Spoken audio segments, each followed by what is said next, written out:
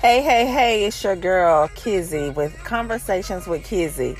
It is that time, y'all. We are a few minutes early, but I wanted to go ahead and hop on and let you guys know that we are here, we are live, and we are getting ready to just dive in just for a few minutes about relationships, dating, single, what it means to be single. Are you practicing celibacy while you're dating, and until you find the right one who you want to be equally yoked with. So we're going to cover a few topics tonight, and I hope you guys enjoy it and meet us here again tomorrow night at 9 p.m. as we go further into detail. So the song that I'm playing tonight, it is David and Tamela Mann, their new album called The Love Project, Us Against the World. And they have some pretty good songs on here, and I wanted to play this because they are definitely equally yoked. They are definitely walking together as one. They are serving God together and doing what God has called them to do, not only in ministry, but in their career as well. So I'm going to turn this down a little bit and just discuss a few things about dating and being single.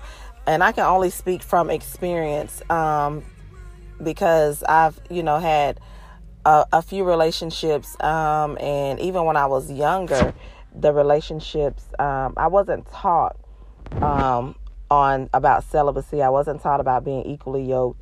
I was not taught about making sure that I'm waiting on God and waiting in God and serving in ministry, because as Christians, I think we somewhat adapt to the world standard of dating, and we think that we are supposed to date one person and go full-fledged into a relationship and living together, which the mothers of the church call shacking, and we are boyfriends, husband privileges, which God did not intend for us to do that. But unless we're taught, we don't know. We perish for a lack of knowledge, just as the Bible says.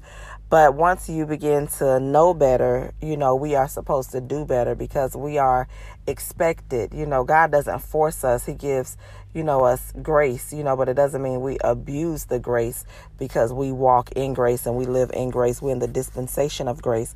It doesn't mean we, just go ahead and allow men to, test drive us like we are, a new car. And if they don't like us, then they bring us back and test drive another car, because then you get into soul ties, and soul ties are so serious. Soul ties are so hard to break.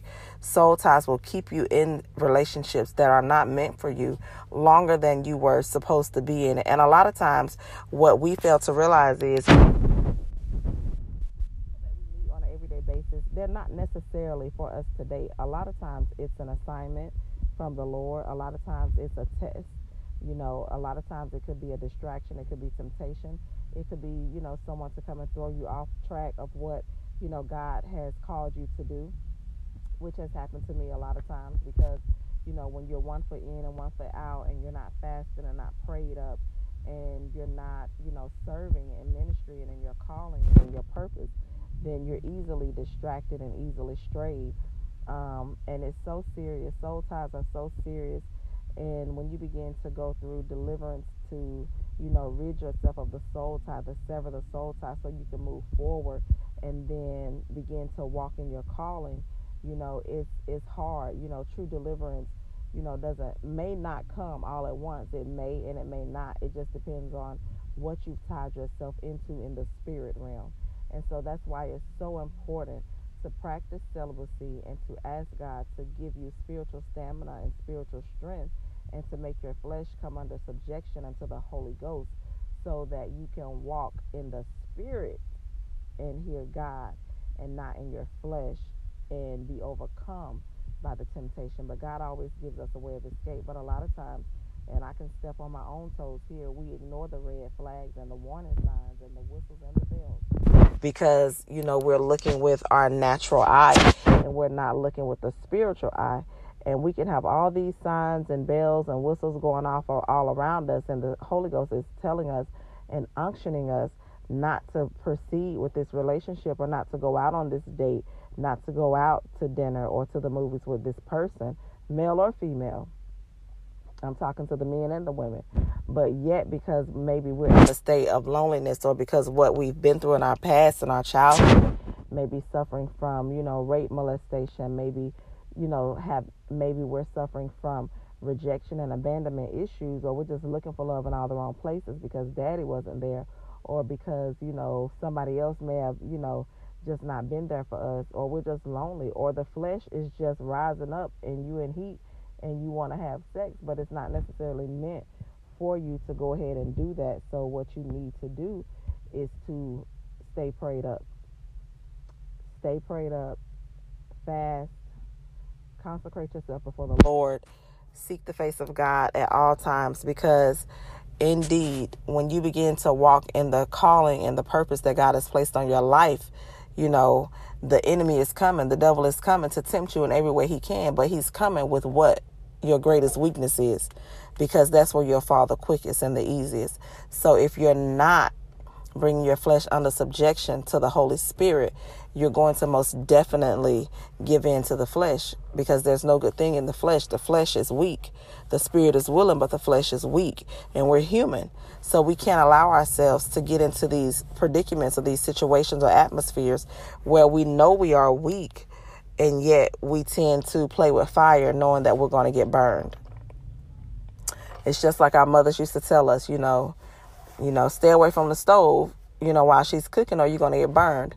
And because we're hard-headed and, we keep going in the kitchen, eventually we're going to try to taste the food that she's cooking and put ourselves in harm's way and burn ourselves, because she already told us to stay out of the kitchen, stay away from the stove, or you're going to get burnt because it's hot. But yet we were disobedient, or we had to just see for ourselves, is it really hot? And that's how it is, dealing with your flesh. Your flesh is always going to want, what feels good, that microwave, quote unquote, blessing, but it's not really a blessing. It's going to end up being a lesson, and it's going to end up being, another heartbreak, or another, relationship where you've wasted 6 months to a year, or a year to 3 years on someone who has no business in your life, who you never should have given a chance to. Or it may have been someone that, you were supposed to minister to or witness to, and leave it at that. Or just invite them to church and leave it at that. Or just give them, a word of encouragement and leave it at that. Or just a hey bye and keep it pushing. Because everyone that you meet, they're not your soulmate. God doesn't assign you 1,000 soulmates. God doesn't assign you 20 husbands. God doesn't assign you 50 wives. Like, that's just not biblical. He created Adam and Eve. So he created husband and wife, not husband and wives, or not wives and husbands. Like, you have to be prayed up. You have to consecrate yourself before the Lord. You have to renew your mind, because when you enter into a relationship and you're dating someone, and you've decided, that this is the person that I'm going to date, this is the person that I'm going to, seek the face of God about.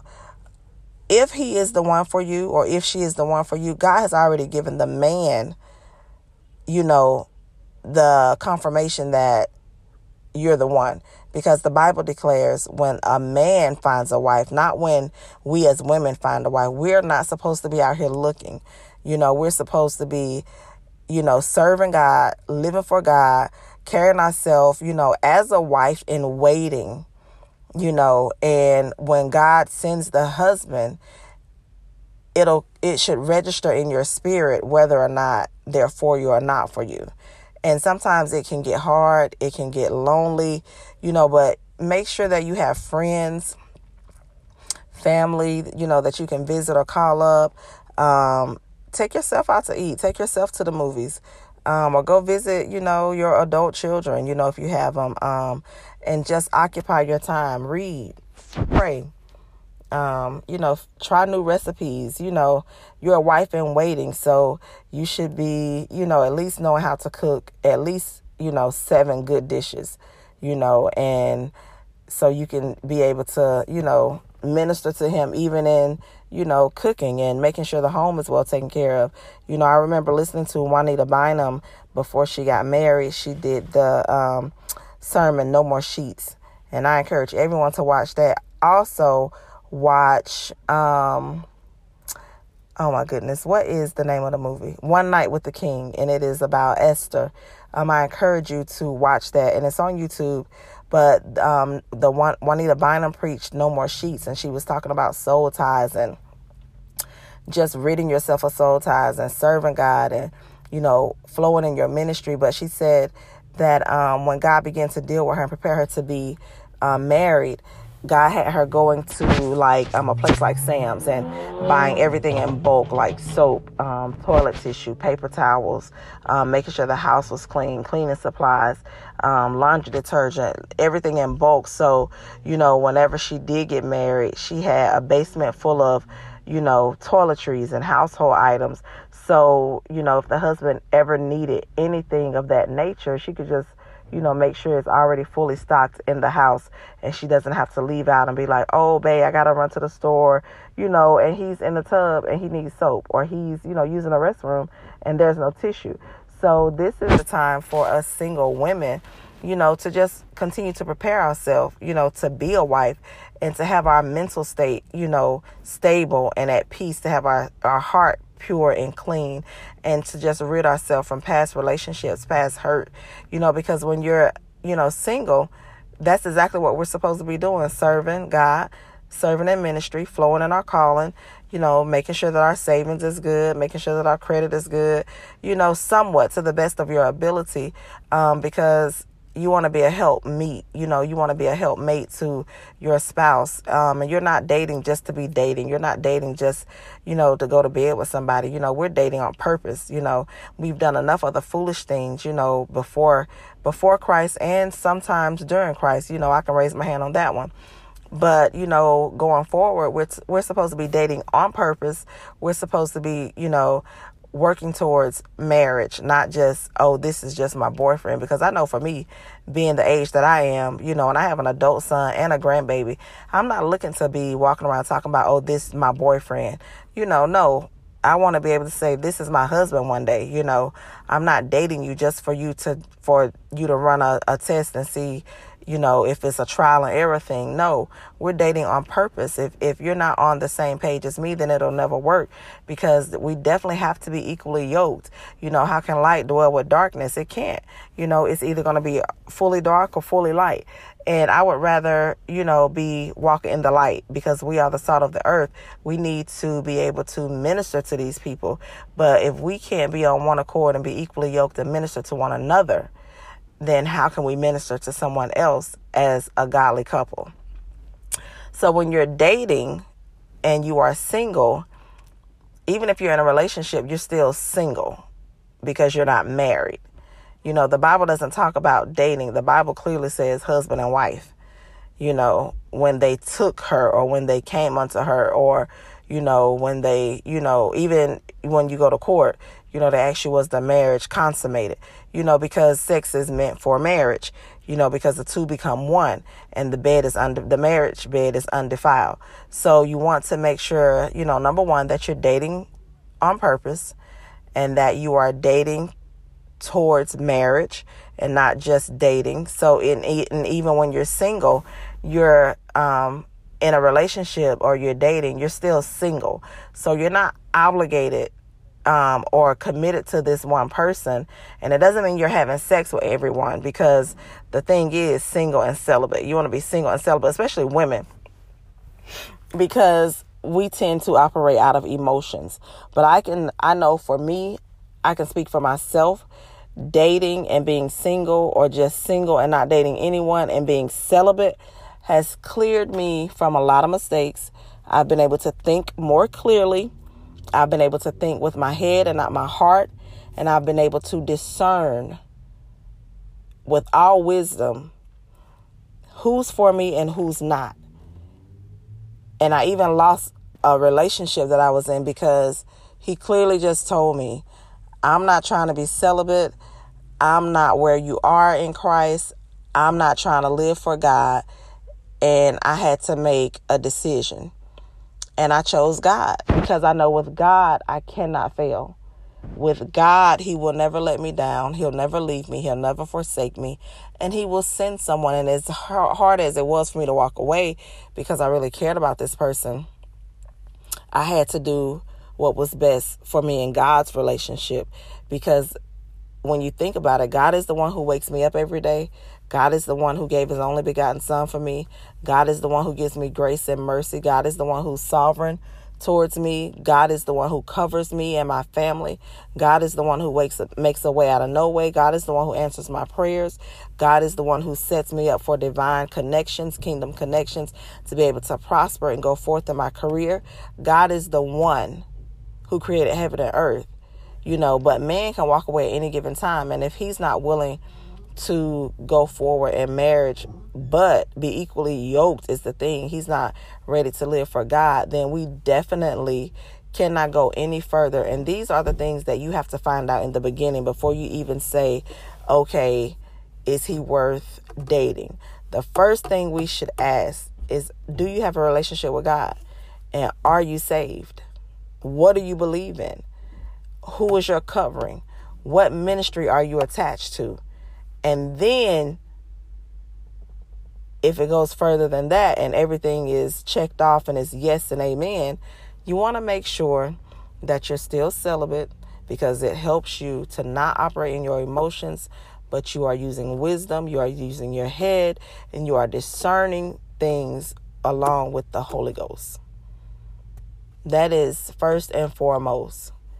When it comes to men, and I've seen it in ministry and out of ministry, they can sleep with a woman, have sex with a woman, date you, and still not marry you, and go on and marry somebody else who is saved, celibate, and sold out for Jesus, and not playing about their relationship with Christ. You cannot be easy. Men love the chase. They love the chase. They love what they cannot conquer. But if it's easy, they're going to think you easy for everybody else. Or how many other men have you been this easy for? Or you're playing with your relationship with Christ. You're not serious about God. And then that is another hurt that you're going to have to get over. Another soul tie you're going to have to get delivered from. And it's just not worth it. So that about sums it up about dating, being single, being in a relationship, pursuing marriage, dating on purpose. We will resume tomorrow at the same time, 9 p.m. I was a little early today. It's our first night, and I was a little excited. So I got on a little early, and here we are. But tomorrow night, it will definitely be 9 p.m. sharp. And I pray and hope you guys have enjoyed this segment. And meet us back here tomorrow night, 9 p.m. sharp, for Conversations with Kizzy.